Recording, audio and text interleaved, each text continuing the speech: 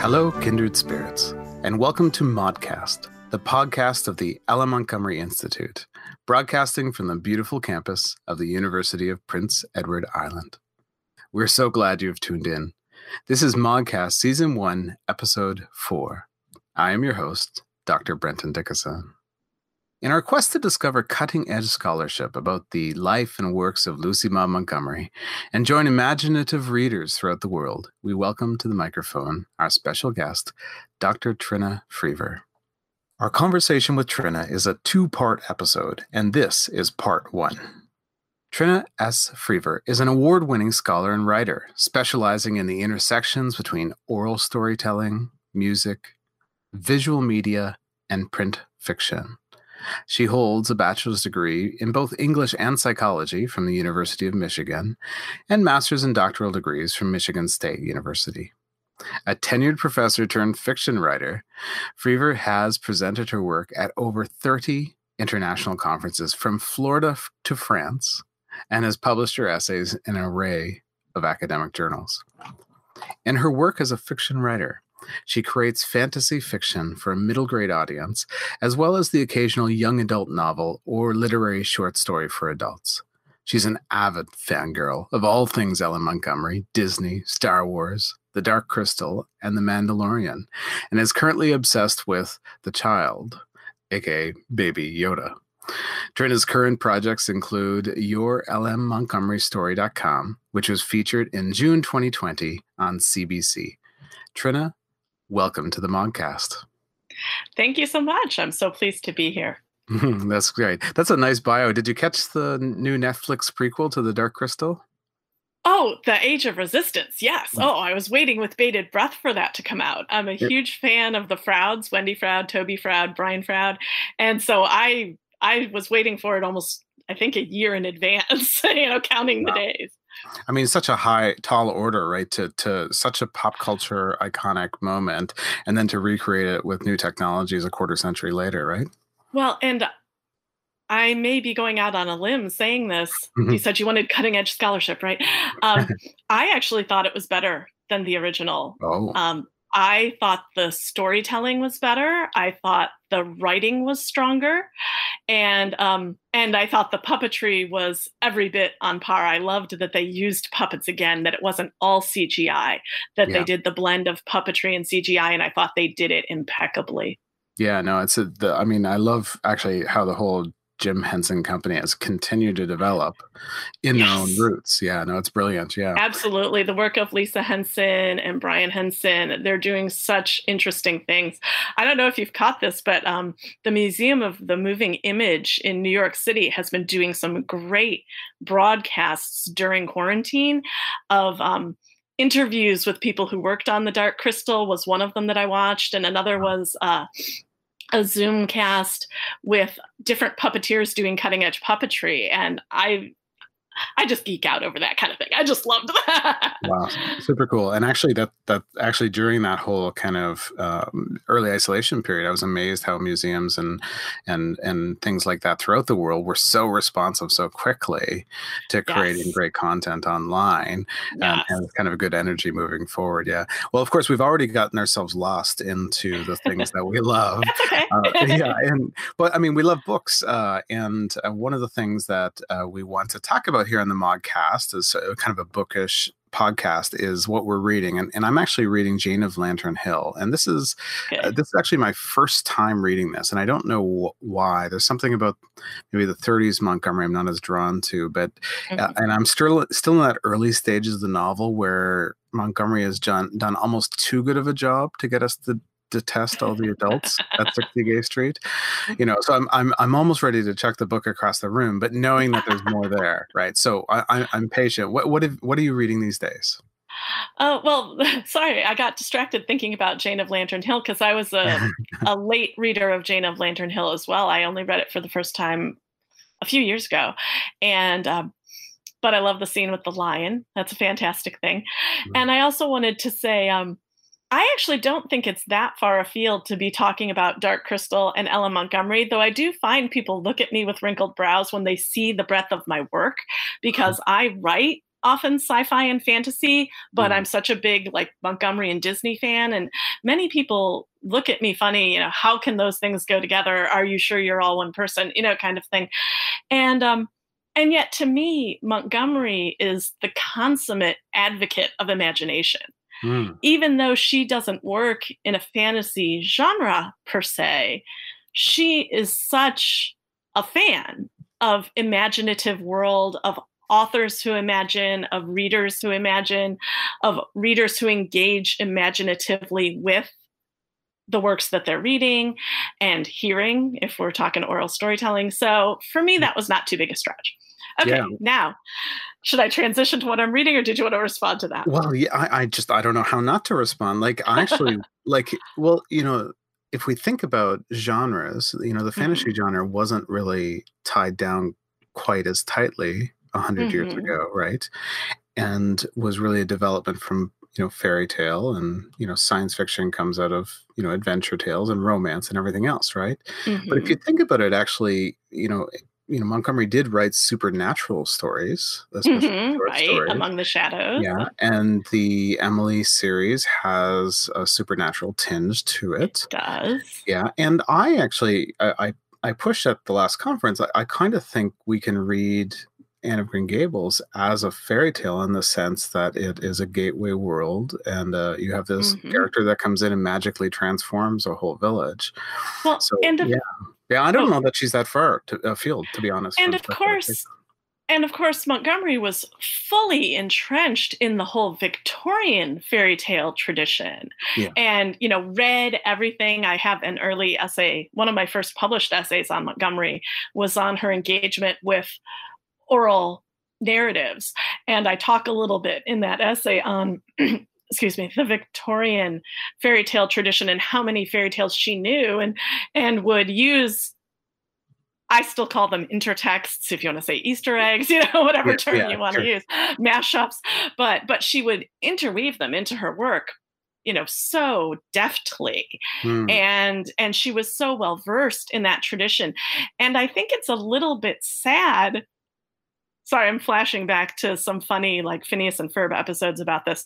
But I think it's a little bit sad that nowadays sci-fi and fantasy are treated almost as, enemies, rivals, right? Yeah. Whereas I think when you look at that Victorian fairy tradition, it's much more interwoven. Things that we see in sci-fi and things that we see in fantasy, and much less of a gender dichotomy in that era as well, that men would have freely and did read fairy tales and tell fairy stories, and it was not a stigmatized thing. Yeah, no, I think it's absolutely right. And in fact, I suppose behind them all, and not all, but behind them is in that folklore world is, the word romance meant a lot more than we would use it today, right? And a lot different. Yeah, that's right. In fact, Montgomery would be one of the ones that brings the older tradition of romance with that kind of what we would call romance today. But she never leaves it, right? Like, for, a tragedy is important for Anne as any romantic conclusion to a story, right? Because they're both romance with quotations around them. And she also does, one of the things I actually loved about Montgomery when I first read her is that she plays with and evades that little r romance as opposed to like capital R romance, right? That she plays with and evades that in some really delightful ways. That, Anne doesn't get married until the fifth book? I mean, I guess fourth or fifth, depending on whether you're reading chronologically in order of writing or chronologically in order of Anne's life. But she, she messes with the reader in some very fun ways about, oh, you want a marriage? Well, maybe not. You sure you want that? Yeah. Yeah, no, that's good. I mean, we may come back to kind of that question a little bit further on, but I hate to go like too far afield. Like, what? Sure. I do want to. So you did want to ask what I was reading. Well, we could talk about it. Just what's something that's on your bedside table nowadays? I actually used to be a monogamous reader where I would read one book start to finish and then start the next book. And Bookstagram has ruined me for that. Now I'm always reading 5 or 6 things at the same time. Yeah. So I was recently rereading Jane Austen's Persuasion for an online book group. I'm reading Fall of Marigolds by, I think it's Susan Meissner, for what used to be my offline reading group that we now meet by Zoom. Right. And so that's sort of what I would call contemporary book group fiction. And then given the light of political events in the United States in the last few months, I've been revisiting Ida B. Wells, who was someone that I taught very frequently when I was teaching African-American literature, women's literature. And then my latest pickup nonfiction is Stacey Abrams' Our Time Is Now, which talks about the need for voting equity in the United States, and crucially important at this juncture. And then for fun, I have been reading Kate DiCamillo's, I'm a tremendous Kate DiCamillo fan, and I've been reading her series with Allison McGee, Bink and Golly. And they're graphic novels for kids. So there's just a tiny bit of text on each page, and yet they're pitched at an audience much older than picture books. Right. And it's this fascinating blend of text and image, and they're just fun. They're delightful and spare, and just a thrill to read. Gorgeous, yeah. Yeah, good stuff. Are you a Kate DiCamillo fan at all? Well, no, my wife is. And my wife is actually, I get lost in children's books and I'll just never kind of emerge again. But I'm also sort of that polygamous reader in the sense that I have a bunch of things on the go. In our pre kind of warm up, we've mentioned Harry Potter. Always. Yeah. And so I'm also reading Nnedi Okorafor. I just finished her Binti series, which is like a sci-fi. Okay, I don't know that one. Yeah, take the Himba tribe of Southwest Africa and then throw it forward in the future a few thousand years into a space time. Yeah, it's really kind of it's a gorgeous series. I just finished very recently, but I'm on Harry Potter and the Goblet of Fire. I'm reading by paper, but I just last year went through the Stephen Fry audiobook version of Harry Potter, which I think is kind of brilliant. Actually, so. Oh, now I haven't heard Stephen Fry's version. Being in the States, I was weaned on the Jim Dale audios of Harry Potter, and I do really love those. And so those are familiar and comforting to me. And I'm actually just re-listening to those right now. Part of our shelter in place thing has been to listen to audiobooks in the evening, but I have this thing where I can only listen to audiobooks if I've already read the book in hard copy. Right, of course. So we did the whole Lord of the Rings series that way. We did the Stephen Fry Hitchhiker's Guide to the Galaxy, and now we're partway through the Harry Potter series, which I've both read and listened to many times. Oh, nice. That's a great combination. I mean, you really kind of cover a century there. Now, Rob Inglis's Hobbit, he does. Love that. Yeah, but is it some terrible singing in the midst of it? Does he also do that in the Lord of the Rings? I actually love the singing. Oh, good. In the Hobbit. You do know, right, that Inglis studied Tolkien's speech patterns meticulously so that he tries to sound like Tolkien when he reads it. And for me, The Hobbit, I first heard his Hobbit, and it was a revelation for me because the songs sounded exactly like I had heard them in my head when I was reading. And so, yeah. And so to me, it was like this, sun from the sky, clouds parting moment when I first heard him do the Hobbit audiobook, because it sounded like it sounded in my head. Wow. Now, unfortunately, I think with Lord of the Rings, some of the songs went way, way different than I had expected, and I didn't have that same connect. Yeah, they're very more. They're both folkloric, but the ones in Lord of the Rings are obviously much more deeply implicated with the story, right? So, but of course, you're one of your specialties is that the relationship between the oral and writing, and so then of course folklore and fairy tale all pops into that. But I know that too you've been working on literature of the Americas, and so you've talked about this kind of breadth, right? Dark Crystal meets Montgomery. Yeah, well, so how did you then tumble onto Montgomery? Were you a childhood reader, or did it come later for you? I was not a childhood reader, and as we're collecting people's quote unquote origin stories of Ella Montgomery, how they found Montgomery for the Your LMM Story Project. Kate Scarth, my co-leader in that project, and I often trade off sharing our stories. And she was a childhood reader of Montgomery. But I was actually given Anne of the Island as a gift when I was going away to university, because it's about a girl who was going away to university. And so my first, and in some ways still my deepest connection with Montgomery, is that she depicted girls who like to study, nerdy girls. And as a nerd, as a geek, I was all over that. I loved that she embraced bookish girls, geeky girls, and gave us a voice and made that something that it was not only okay to be, but, celebrated. Yeah. Wow. That's actually, kind of the perfect time to read that book. And I suppose Montgomery's been dismissed as a juvenile writer, but it's more than that. Like the book you're talking about, Anne of the Island, we would call new adult fiction today. Nowadays, right? Yeah. Yeah. And so you first encountered her as an adult. She has, Anne of the Island, her books include adulthood, and especially in the last half of her writing life. What are your thoughts kind of about that juvenile distinction for her, and whether that limits or kind of opens things up? Well, I think thinking of Montgomery as a children's writer is a misnomer on two levels. First of all, as someone who writes children's books, it just makes me fume. I'm picturing the cartoon steam coming out of my ears right now. Yeah. That people think that is somehow a lesser endeavor than writing quote unquote literature. I would take any of the children's writers that I love, Montgomery, Kate DiCamillo, Grace Lynn. I'm trying to think of other ones I read as a kid. As a kid, I loved Frances Hodgson Burnett, though, of course, there are some uncomfortable colonial issues there. But any of these writers, to me, I would hold up against any of the best, quote unquote, literary fiction and say, yes, they're doing something different, but they're doing something just as skilled, and in some ways even more thoughtful, even more difficult.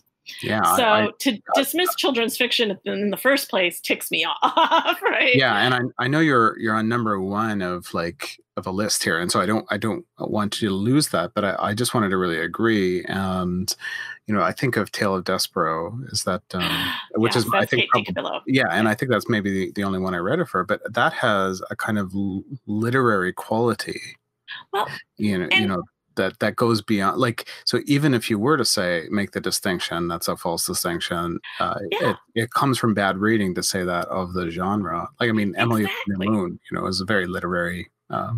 Exactly. And Kate DiCamillo was getting favor, even though I don't think she was ever published in grown-up literary journals. She was getting favorable responses from places like the New Yorker and the Atlantic, for her adult short fiction before she turned to children's writing. And so it's not like she couldn't do that.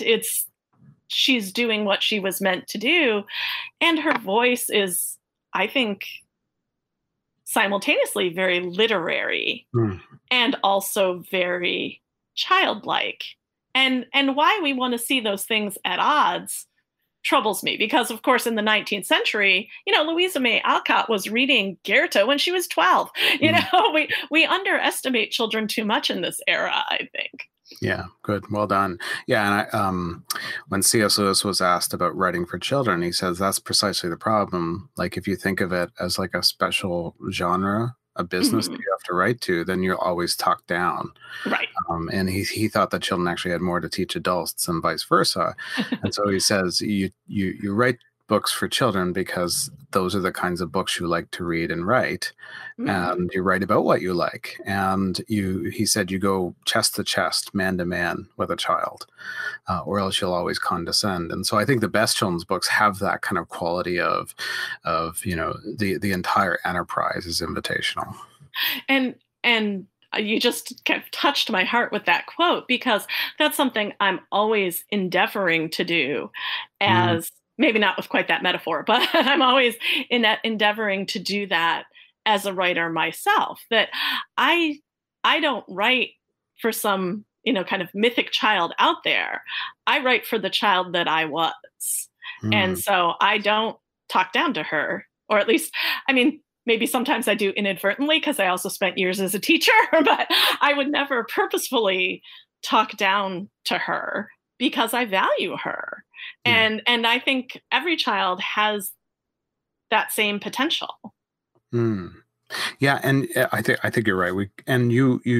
So I think you're 100% right that if we separate off children's fiction as a kind of genre fiction that then is therefore sub-quality, then we've erred with Montgomery. But there was a kind of a second yes. tongue in that fork, right? Yes, that I also think it is a mistake to consider Montgomery as someone who is writing solely or primarily for children. That even if we value that endeavor, which clearly you and I both do, I still think that's not precisely what she was doing. Because I'm thinking a little bit of the Story Girl here. It's one of her, I don't know, does she ever... I'm thinking through all her books now. Does Montgomery ever use a first-person child narrator? And I don't think so. I think all her books are narrated from outside the child looking at them. I mean, the Story Girl is told by, I can't remember which brother, but he's older when he's telling it, right? Right. It's Beverly telling it, if I'm remembering correctly, Beverly telling it in retrospect as an adult, which to me, that's actually one of my favorite Montgomery books. The Story Girl and Anne of the Island are probably tied for me.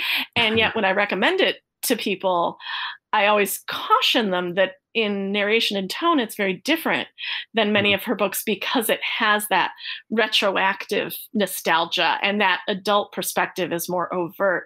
Whereas I feel like in Anne of Green Gables, even though it's told from outside of Anne, we're obviously encouraged to identify with Anne, very early. I was about to say from the get-go, but it doesn't even start with Anne. And Rachel Lynde, right. And I've also talked about this in one of my essays on the oral storytelling, is that there's this kind of whole regional community, but also this oral storytelling community that's swapping tales before Anne gets there. And Anne, bursts into it and becomes its kind of best storyteller. But that community is just as important. And I think Montgomery is speaking to that community as much as she is to children. So to me, that community, wherever that community is out in the world, and there's hundreds of them, right? But for any adult who has that love of place, who has that love of storytelling, I think that, and I should also say landscape, that rich love of landscape, I think Montgomery resonates with all those people. One of the fun things about the live call-in show that Kate Scarth and I did or surrounding the Your LMM Story Project is I think some of the people on the show were a little surprised how many grown men were calling in and like, I'm a huge Anne fan, I'm a huge Anne fan. And it actually didn't surprise me that much for that reason. Yeah, no, that's brilliant. Why don't we take a moment here? Because I think you've beaten down two false myths about Montgomery's work. And you've hinted at a kind of a third one that I'd like to kind of tease out a little bit later. But because I think myths are good. My problem with calling things myths is I love myths, right? And myths are very truth bound, as you mentioned in one of your pieces. And so I call them false myths or whatever. Or I might call them misleading narratives. Misleading narratives. Very well done. And so one of the things that you're doing, you've mentioned with Kate Scarth, the L.M. Montgomery Institute chair and everything else, this great LMM story, L.M. Montgomery story. Would you just briefly touch on that? We're going to leave links for people to be able to follow that up in the show notes, but I would like to invite people to do that. Okay. Well, so the Your LMM Story Project, which is also, we have 2 or 3 working titles. It's also The World of Montgomery and Her Fans, or Your LM Montgomery Story. It's a bit of I was going to say, let me say it one more time without a stumble. Well, it is actually, I mean, that's kind of one of the challenges is it is alliteratively challenging. It is. Well, and Kate was teasing me the other day that when we do the hashtags, she always wants to just keep running with the M's, like your LMMMMM story, because there's so many, right? It'd be like an 80s commercial for a chocolate or something, right? Exactly, yes. But the Your LMM Story Project, or the Your LM Montgomery Story Project, or the World of Montgomery and Her Fans, what we're doing based on my 2018 conference paper that I presented via video, where I talked about L.M. Montgomery and her readers and her depiction of readers in her work, and how I felt like the depiction of readers connected out to physical, visual readers of the book, what we might call quote unquote real life readers, though I'm suspicious of that term. I think our fantasy worlds are just as strong as our outer worlds, but let's run with it for the moment. So I talked about the connection between readers in the books and readers of the books. Maybe that's a better way to put it. And from there, Kate contacted me and said, "Oh my gosh, we need to do more work on this. Do you want to work together?" I said, "Absolutely." And so we decided what would be fun, and what we haven't seen anyone else doing is let's ask readers what their quote unquote origin stories are. How did they first find Montgomery? But also what their connection to Montgomery is. What makes Montgomery meaningful for them? And then we also decided to broaden it out and go, well, let's not just look at readers. Let's also look at people who are viewing Anne with an E. I mean, lots of people who have never read Montgomery's books are connecting with Anne with an E in these really strong and powerful ways. And why is that? And how does that connect back to what Montgomery was doing? And so we have created a SurveyMonkey survey that lives on the yourlmmstory.com website, where people can go and answer 3 core questions about their relationship with Montgomery. And you can answer as many or as few as you want. But, what's your origin story? How has Montgomery affected your life? Things along those lines. And then we also ask that they please answer a few demographic questions about themselves, mostly because that helps us sort the data and look for themes in the data that we want to talk about. I got the feeling you wanted to talk about gender at some point, and that's one of the themes that we may be looking at. And so that's the current project. We are in the process of collecting those stories, and we already have rich and vibrant stories from all over the world. I think I'd have to go back and double check, but I actually think every continent except the frozen one. I think every continent that's populated is represented, and we want more of that. Brilliant. Yeah, no, that's gorgeous. And I love that you made the link to your 2018 talk. And I have to let listeners know this is a very biased podcast discussion, because I hunted Trinna down because of her 2018. It was a video presentation that she did for the LMMI conference in Charlottetown, and was really both thinking about text and readers of text and readers in text and all of that great stuff that was just mentioned. And I just loved the talk. When you watch it, you'll see it's kind of warm and very creative. And I think the core argument is sound. And so, are you able to? I have a further comment on it, but can you summarize just your basic argument about readers in and readers of for us? I can try. But first, I'd also like to say I was so happy that you tracked me down, because, of course, I wasn't there to see the response to the talk. And I was at home biting my nails, like, is this even going to work? I had a couple moments of audience participation. I thought, oh, what if those fall flat? That's going to, that's going to they worked pretty well. They're a little less, they're a little funny now, like a couple of years later, of course. But but I don't remember. Did I email right away, or I think you sent me a Facebook message pretty fast after the conference. So when I got your message, it was a big whew for me. Oh, good. Because it was like, okay, at least it didn't go over like a lead balloon. It seems like it worked.